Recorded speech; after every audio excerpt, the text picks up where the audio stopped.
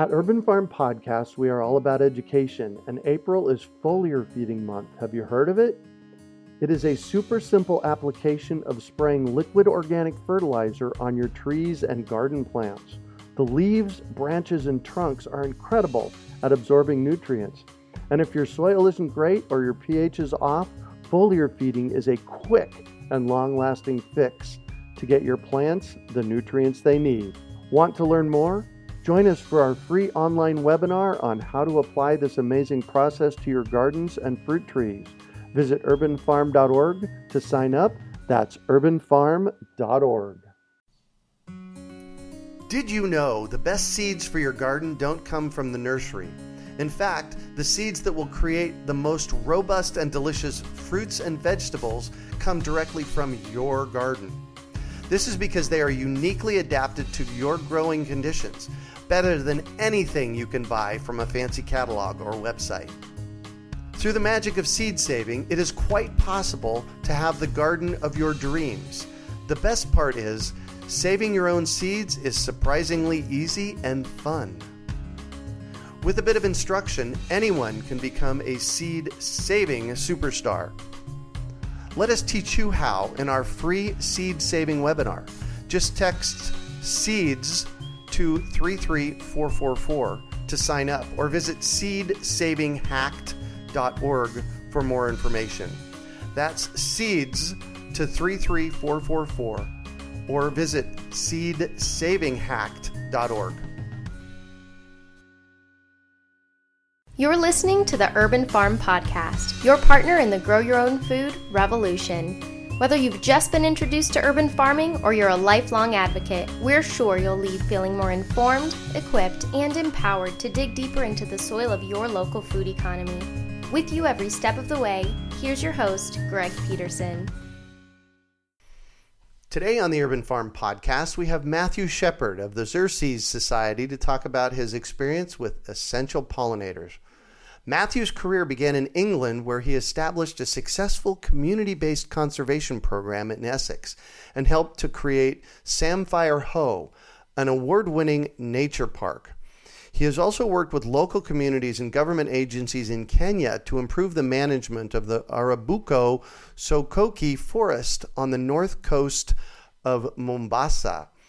He has created and maintained gardens that provide for insects and other wildlife everywhere he has lived, a passion that began when he learned gardening at his mother's side. Matthew's introduction to pollinator conservation actually came 2 decades ago on a sunny hillside in southern England. While he worked on a project to protect disappearing grasslands, he was manually using an artist's paintbrush to transfer pollen between endangered orchids and realized there was obviously something missing in that ecosystem. You think? 5 years later, after marrying an American and moving to Oregon, Matthew was working for the Xerces Society at the vanguard of a new effort to protect pollinators. In the past 15 years, he has collaborated with people from all walks of life to promote awareness about and protection of pollinator insects, especially native bees. Matthew is the author of numerous articles and other publications, including Attracting Native Pollinators and Gardening for Butterflies. He is now the Society's communication director, reducing the amount of time he spends with pollinators, but increasing the time supporting many of the other aspects of their conservation work.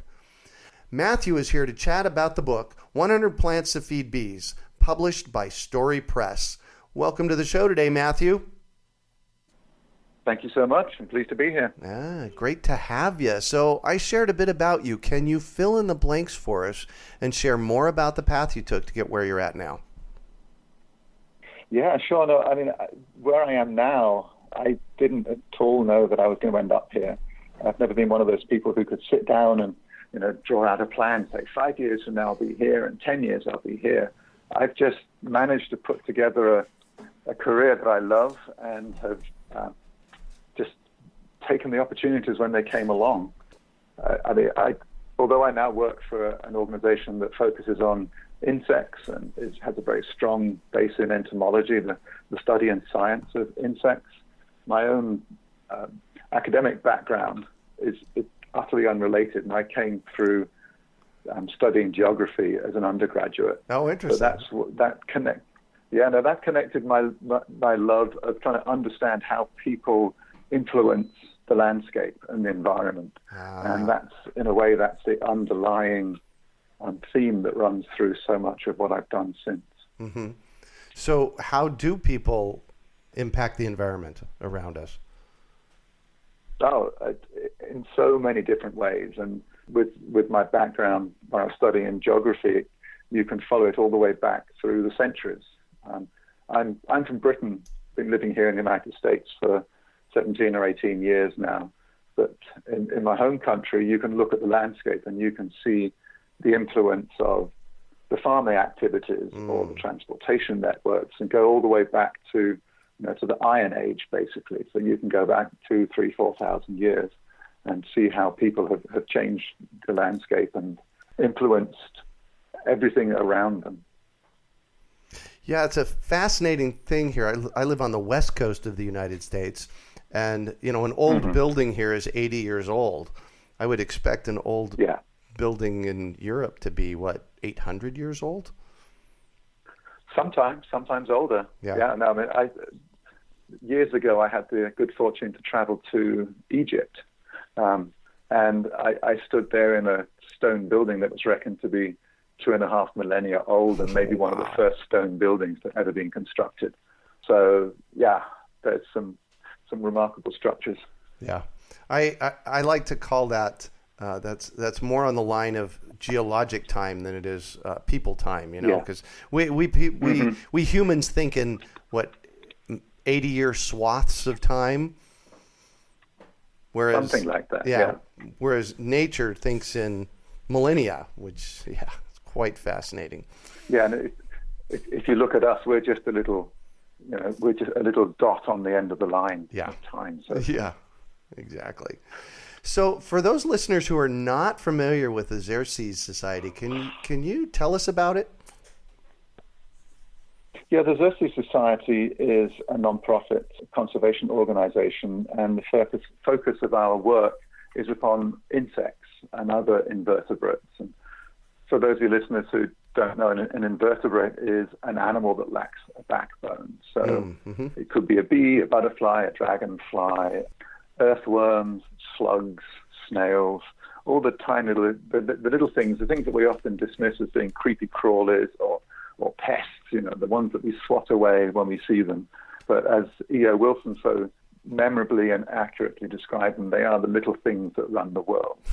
And they are it's fantastic. It really sums them up beautifully, because they are at the center of so much of our life, basically. Yeah. They underpin our food supply. They keep our environment clean. They maintain the health of our rivers and creeks. They make the landscapes around us beautiful. They help define the seasons. We're also on the West Coast in Northwest Oregon, in the Willamette Valley, and you look here, and in the springtime, the roadsides and the prairies are in bloom. In the summer, we go out and we pick our strawberries and raspberries and blueberries, and then in the fall we go to the pumpkin patch and we decorate our houses with pumpkins, and that's what all of those things revolve around or are dependent upon insects. Yeah. Do you know any startling facts about insects? No, I could probably bore your listeners forever on startling facts. Just the sheer diversity and the sheer numbers of them. We often find that when you go and talk to someone about insects, maybe they got used to the number of birds, and they're going, we've got 100 birds, different species of birds living here. And we suddenly say, well, you've got about 1,000 species of insects living here as well. Wow. And so sometimes that can be just simply mind-blowing. Yeah. Yeah. So how did this Xerces Society begin? We just celebrated our 45th birthday. Wow. A week or so back. Uh-huh. Yeah. Robert Michael Pyle, who's a butterfly scientist and an author and a speaker, back in 1971, he was studying in Britain, where so much of the early work on butterfly conservation had been done. And so he was there spending a year with these great inspirational scientists. And while he was there was a butterfly called the large blue butterfly that had been becoming rarer and rarer in Britain, and it was just on the verge of extinction. And he went to a lecture one evening and talking about this butterfly. And on his way home, he was like, this should not happen. There should be someone to speak out to protect these butterflies and to stop this from happening again. And that was his inspiration. And that was the December the 9th of 1971 was when he launched that idea and started recruiting supporters to help him. Wow. Yeah. So we've got quite a good heritage. Yeah, no kidding. What does the word mean? The Xerces blue was a butterfly. It used to fly in the San Francisco Peninsula area on the coastal sand dunes there, and it was last seen alive in 1943. And it's one of the first butterflies known to go extinct in North America because of human activity. Yeah. And so that was Bob's inspiration for the name, and the underlying mission is we're here to try and stop more butterflies and other insects from going extinct. So why are these insects so important to us?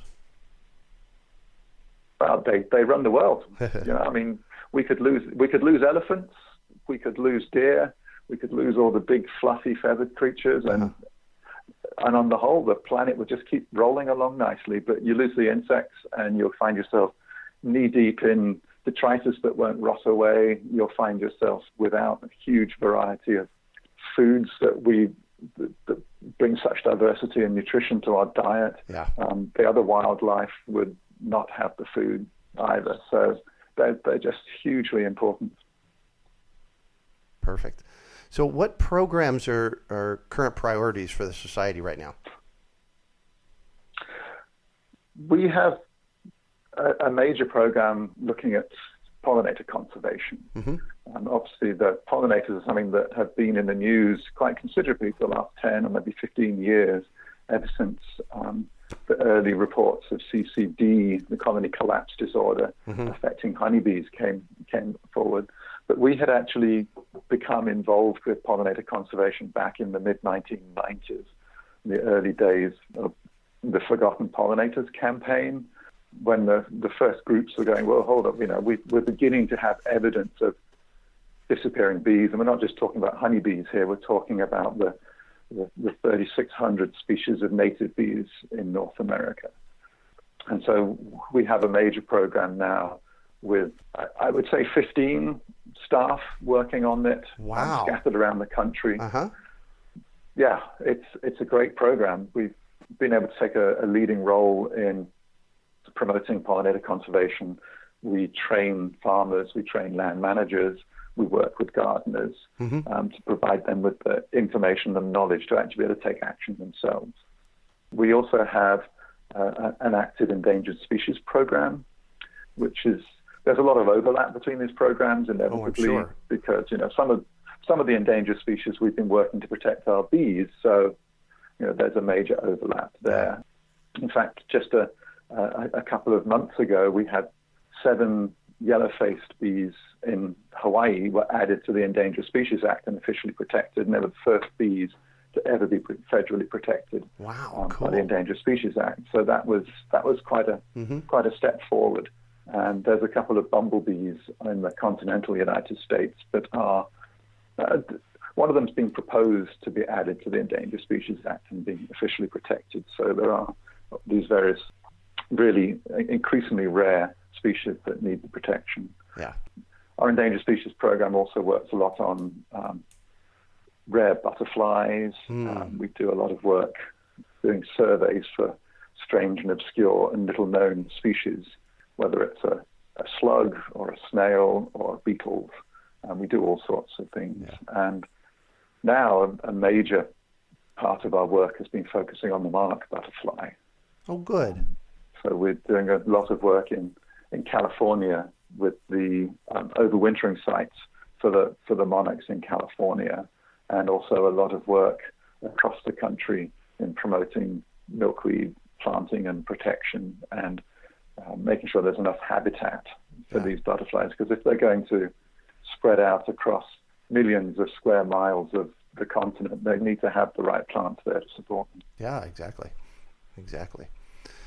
Wow, I am so glad you all are out there doing this work, because it's such an important piece of our ecosystem. Yeah, and I would say that the one part that I hadn't mentioned so far is our pesticides program, which again kind of overlays over everything else because pesticides are everywhere.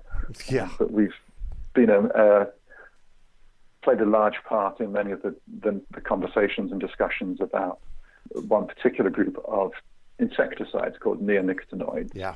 And finding ways to limit the use of those and to push the agencies to go back and review and rethink whether these should in fact be considered safe enough for use. So we have fingers everywhere, really. Nice. You've mentioned bees a couple of times, and I would say that that most of our listeners are very familiar with the honeybee, but there are a whole lot more bees out there that are more in the native category that we don't even know about. So can you tell us about the native bees and why they're so important to the ecosystems? Oh, God. I know. Pollinators, I know. I was like, whoa, where do I start? Pollinators as a whole are just profoundly important. Something like 80% or more of our flowering plant species require an insect to move the pollen from flower to flower, and from doing that to make sure that there will then be seed for the next generation or the fruit. And so that gives us something like 1 out of every 3 mouthfuls of food that we consume, and a lot of other products. Cotton is another product that we make a lot of or get a lot of benefit from. That's pollinated by an insect. And of all the pollinators out there, certainly in North America, bees are considered to be the most important single group of pollinators. And so there are the honeybees, and honeybees are profoundly important to our agriculture. There's no other bee that can be so easily moved around, that can be so easily managed, can be brought in, put into a field for the 2 or 3 weeks you need it there, while the crop's flowering and moving on. But honeybees are originally a European species. They originally were brought to the United States with the early colonists because honey was one of the very few sources of sugar. We all need sugar for sweetening and for brewing beer and alcohol, and there's so many other uses. Even the beeswax was hugely important. At one point, beeswax was worth more than gold just on the market. So, honeybees are profoundly important, but there are something like 3,600 species of other bees in the United States and Canada, and these include bumblebees and mason bees and sweat bees and yellow-faced bees and polyester bees and longhorn bees, digger bees, and mining bees, and they go on and on and on. Wow. And most of them look unlike anything you think a bee should look like because they're not necessarily striped. They're different colors. They don't carry. I mean, people imagine a bee carrying that big lump of pollen on its back leg, just like the honeybee. Right. But most of the bees don't carry it like that. So they don't fit that image that we might have of what a bee looks like. So we just don't notice them. Cool. And they're just here because I know we have mason bees here, but we don't see them very often. So these are insects that are just in our space, and we may not even know what they are to look at them. No, that's right.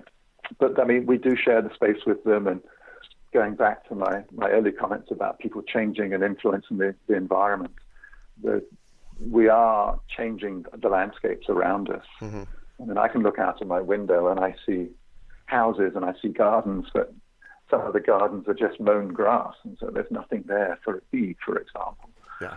So some of these bees are able to survive around us, but others are just kind of being pushed out of the way and pushed to the margins of the places we live. Yeah. And it's really important. I got an email recently from somebody that said, hey, I've got this bug in my yard. How do I kill it? And when I reached back out to her and I said, do you have a picture of it? And she actually had a picture of it. And it was actually an assassin bug, which is a beneficial bug in our yard. So it's really important for everybody to find out what it is, before the first thing you do is to go out and kill it. Yeah, no, we often say that if you have a garden, if there's no signs of insect damage, then you've probably got an unhealthy garden. Right, exactly. Because a healthy garden should have the full community of insects. Yeah. Whether they're pollinators or assassin bugs eating things or wasps that are catching and paralyzing other insects and taking it back to the nest to feed their young, or there's so many different ways in which insects work to keep our environment in balance. Yeah. That if you don't have them, then your patch is out of balance. Yeah, I like that. Your patch is out of balance. I like that. So about a month ago, I got this amazing book from our friends over at Story Publishing called 100 Plants to Feed the Bees. And it's by the Xerces Society. And I immediately got on the phone with them and I said, oh my gosh, we need somebody on the show to talk about this book. So hence you're here, and thank you so much for being here for that. So 100 Plants to Feed the Bees. Tell me about it. Yeah, I mean, that title is great because it explains exactly what the book is. Yeah. There's some introductory information in the book explaining what bees are and how they interact with plants and so on. But the core of the book is profiles and information about 100 plants that will be great for bees. Yeah. When people start thinking about what they can, they've heard about bee declines and they want to do something, and they come to us and they say, wow, what can I do?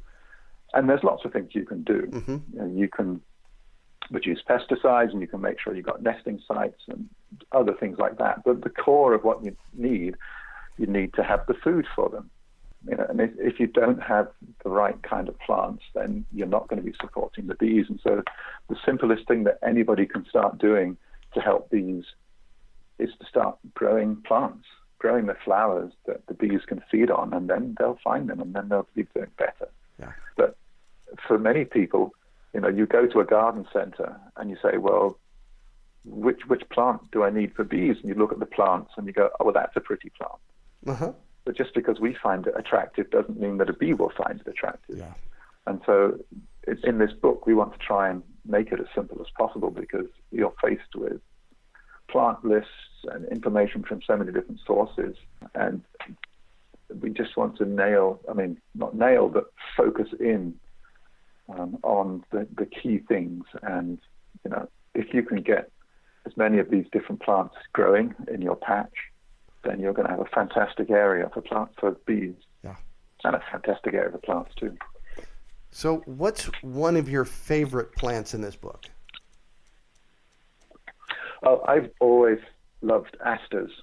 They're beautiful, and they support a very wide range of insects, more than just bees. I mean, they're great for bees for sure, but there are other insects that will come to them. Mm-hmm. And they flower late in the summer, so they come out at a time when it's almost like, for most people, your garden is beginning to fade. It's beginning to look a bit weary and tired after the summer. Right. And then all of a sudden, in the late summer into the fall, these asters start popping up, and they just fill a gap and extend on through the season. Nice. So I turned to page 28 in the book, 100 Plants to Feed Mm-hmm. the Bees, and that's where the aster's at. And I just want to kind of review what's here, because this is great information. First of all, it calls out the name of it, plus the botanical name of it. And then on the left below that are pictures of the different pollinators that it attracts, which is really cool. And then on the next page, the facing page, the uses of it. And one of my favorite pieces is a map where they will grow. So you guys have put a lot of information into this book. Can you tell me how it came about? Wow. Well, again, it was trying to answer that question that so many people were coming to us. They would say, "What can I do?" And we already had plant lists, and we had some other books on, how to attract native pollinators, or if you're gardening for butterflies, what you can do.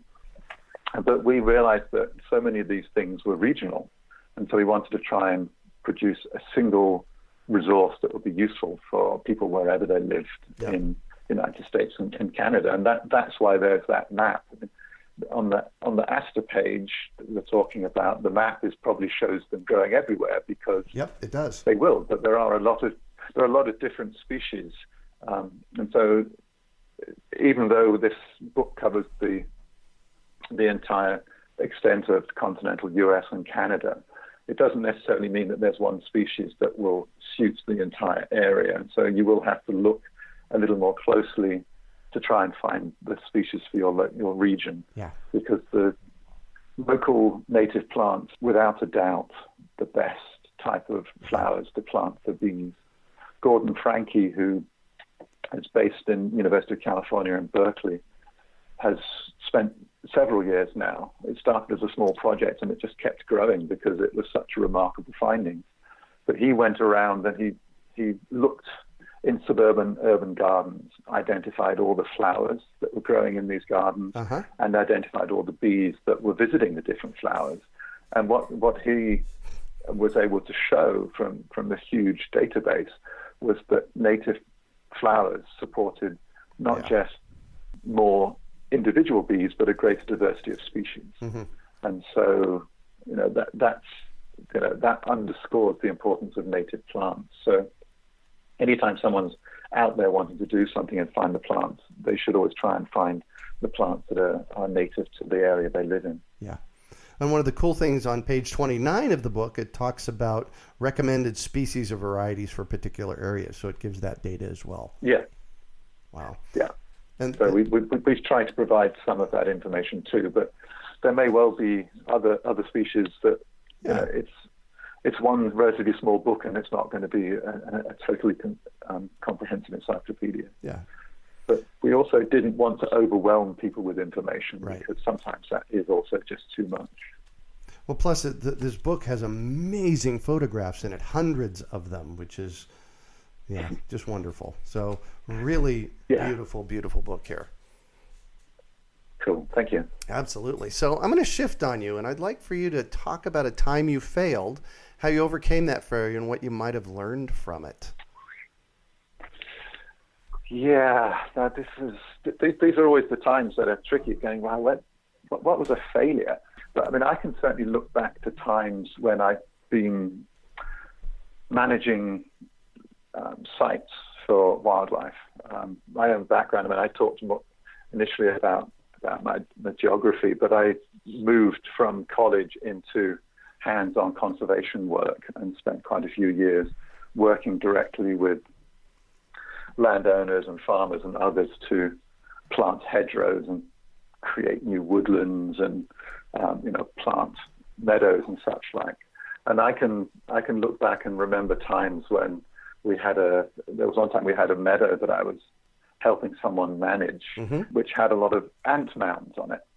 And so there was the people didn't realize the ant mounds were there initially. And so we went in and we looked and we started talking to them about what would be the best way of managing this site.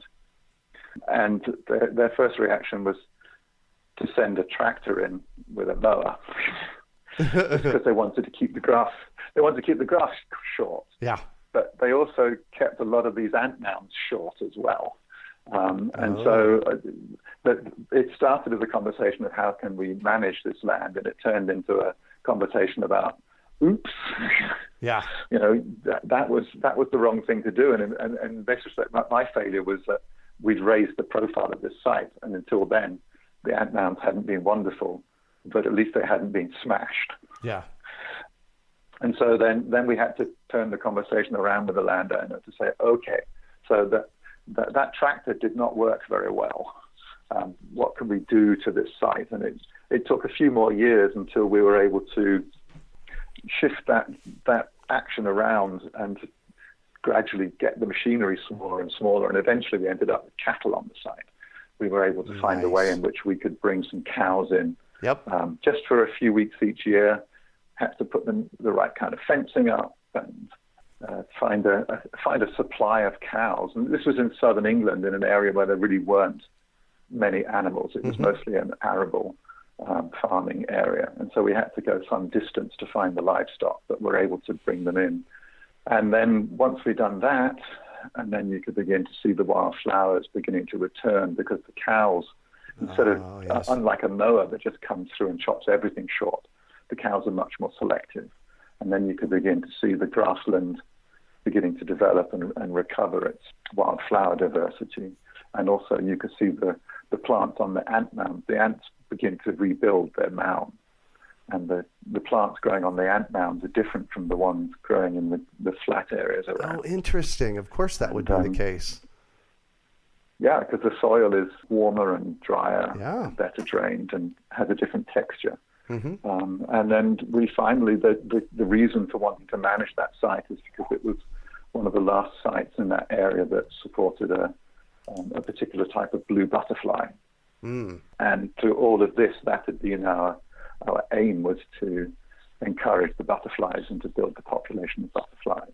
And I'm very pleased to say that after about 4 years, we began to see the number of butterflies rising again. So nice. Something that came out of that. Yeah. Well, this is our best way to learn, is to, jump in, do a project, and, oops, you make a mistake, but got to find the bonus in it. Yeah. So what do you consider your biggest success? When you were reading my bio, you mentioned that I'd worked in Kenya. Yes. And Araboko-Sokoke Forest. And that was a funny situation, because I went there as a volunteer through a British organization called Voluntary Service Overseas, it's kind of the equivalent of the Peace Corps here in the United States. Right. So you go in and you work closely with the local communities. And I'd gone there expecting to be the junior member of a team of 3 people working to promote sustainable management of the forest and to build ecotourism and tourist facilities and encourage development of tourism to the forest as a way of supporting and bringing a new income to the villages around the forest. And the week before I arrived in Kenya, the funding for that project was cut. And so I turned up, instead of being, as I say, the junior member of a team of 3, I was the team, and I didn't have any budget, and I was in a new country, barely spoke the language.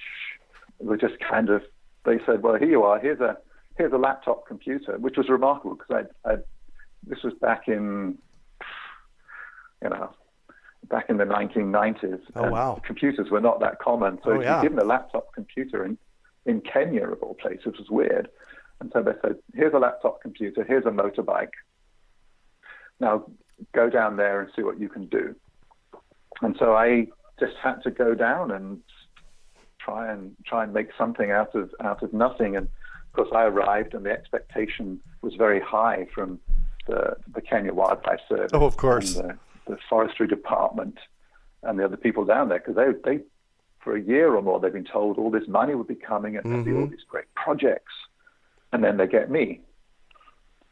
So we had to rebuild relationships with the people down there. We had to find new ways of trying to work towards some of the sustainable development aims that everybody's been talking about. I had to go out and meet with the local village chiefs and the local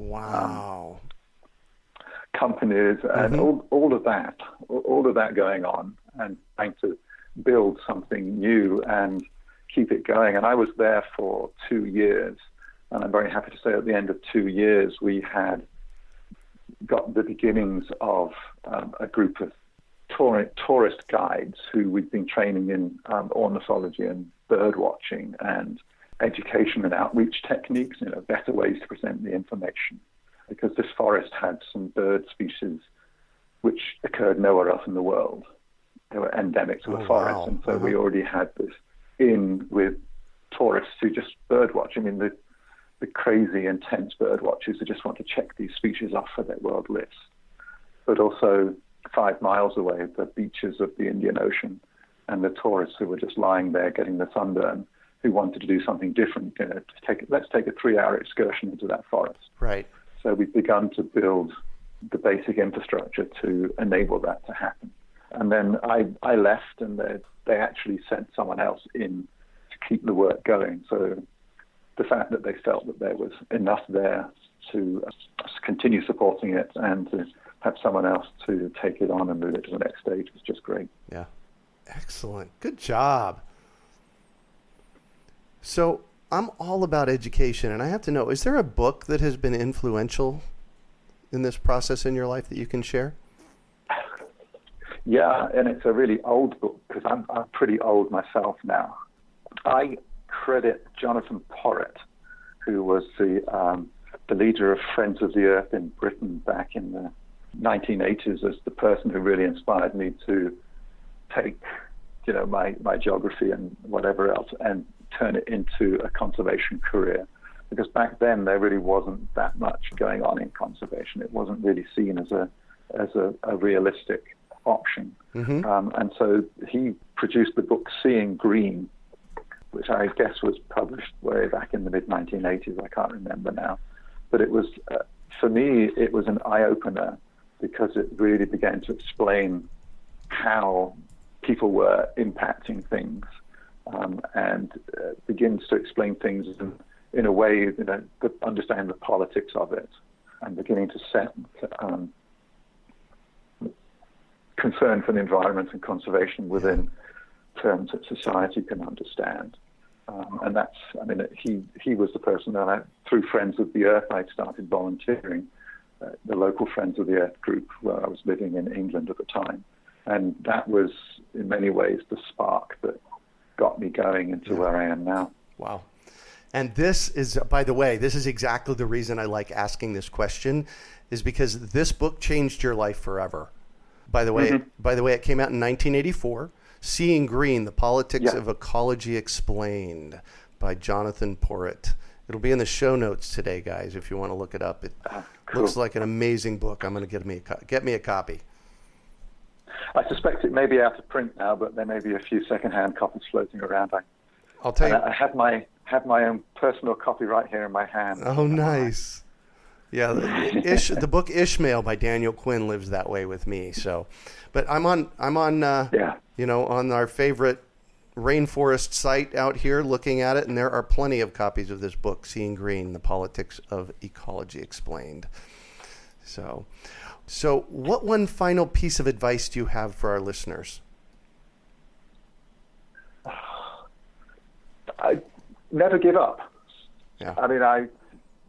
That happens at the moment. There's a lot of people feeling not very happy about what's happening in the national politics and feeling that there's some changes afoot that they may not like. Yeah. That's the nature of a democracy. Sometimes you like it, sometimes you don't. But never give up. You always have to retain and remember what's important to you. You have to keep hold of the things that are at the core of who you are, and you have to keep working to move things in the direction you want to see them go. Yeah, beautiful.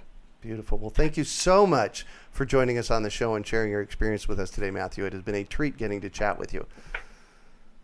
Yeah, no, thank you so much. I've thoroughly enjoyed it too. Absolutely. So how can our listeners find out about the Xerces Society and get a hold of you maybe? Yeah, well, if you go for our website, which is xerces.org, which I'll spell that XERCES.org, and you'll find just a huge amount of information there, information about our different programs, information about what you can do, downloadable fact sheets, all sorts of things like that. And you'll also find a staff directory with contacts for everybody. Beautiful. I can give out my email address if people want, but you go there and you'll just find it. But it's matthew.shepherd@xerces.org. Perfect. Spell Xerces again for us. XERCES. And that's xerces.org. That's right. Perfect. You can also find show notes from today's podcast at urbanfarm.org/feedthebees. Well, that's it for today. Thanks for joining us on the Urban Farm Podcast.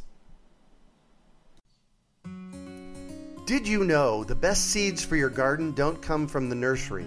In fact, the seeds that will create the most robust and delicious fruits and vegetables come directly from your garden.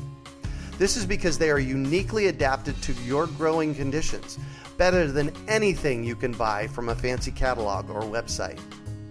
Through the magic of seed saving, it is quite possible to have the garden of your dreams.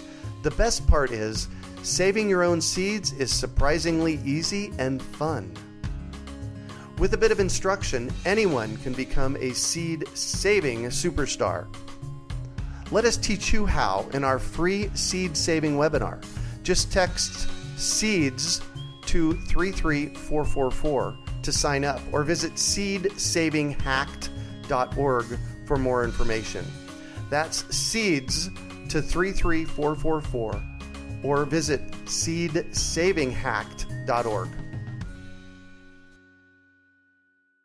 We hope you enjoyed today's episode of the Urban Farm Podcast. Remember to listen 3 days a week for tips, advice, and resources to help you on your journey with urban farming. You can find us on the web at urbanfarm.org or send us an email to podcast@urbanfarm.org. In the words of Vincent van Gogh, great things are done by a series of small things brought together. Be encouraged that with each lesson learned and skill developed, you are one step closer in the direction of your dreams. One of the first things that many of us learn when we start to garden is how to water and fertilize the soil. But there is an exception to this rule, and it's called foliar feeding. You should foliar feed, or water the leaves of your plant with liquid fertilizer when you want certain nutrients to be absorbed better. Not only are the leaves great at uptaking liquid fertilizer, if your soil isn't very good or your pH is off, foliar feeding can help your veggies and fruit trees quickly get the nutrients they need to thrive. If you're ready to start foliar feeding for maximum growth, yields, and quality, head on over to urbanfarm.org/feedtheleaves to see our selection of foliar feeding products. That's urbanfarm.org/feedtheleaves.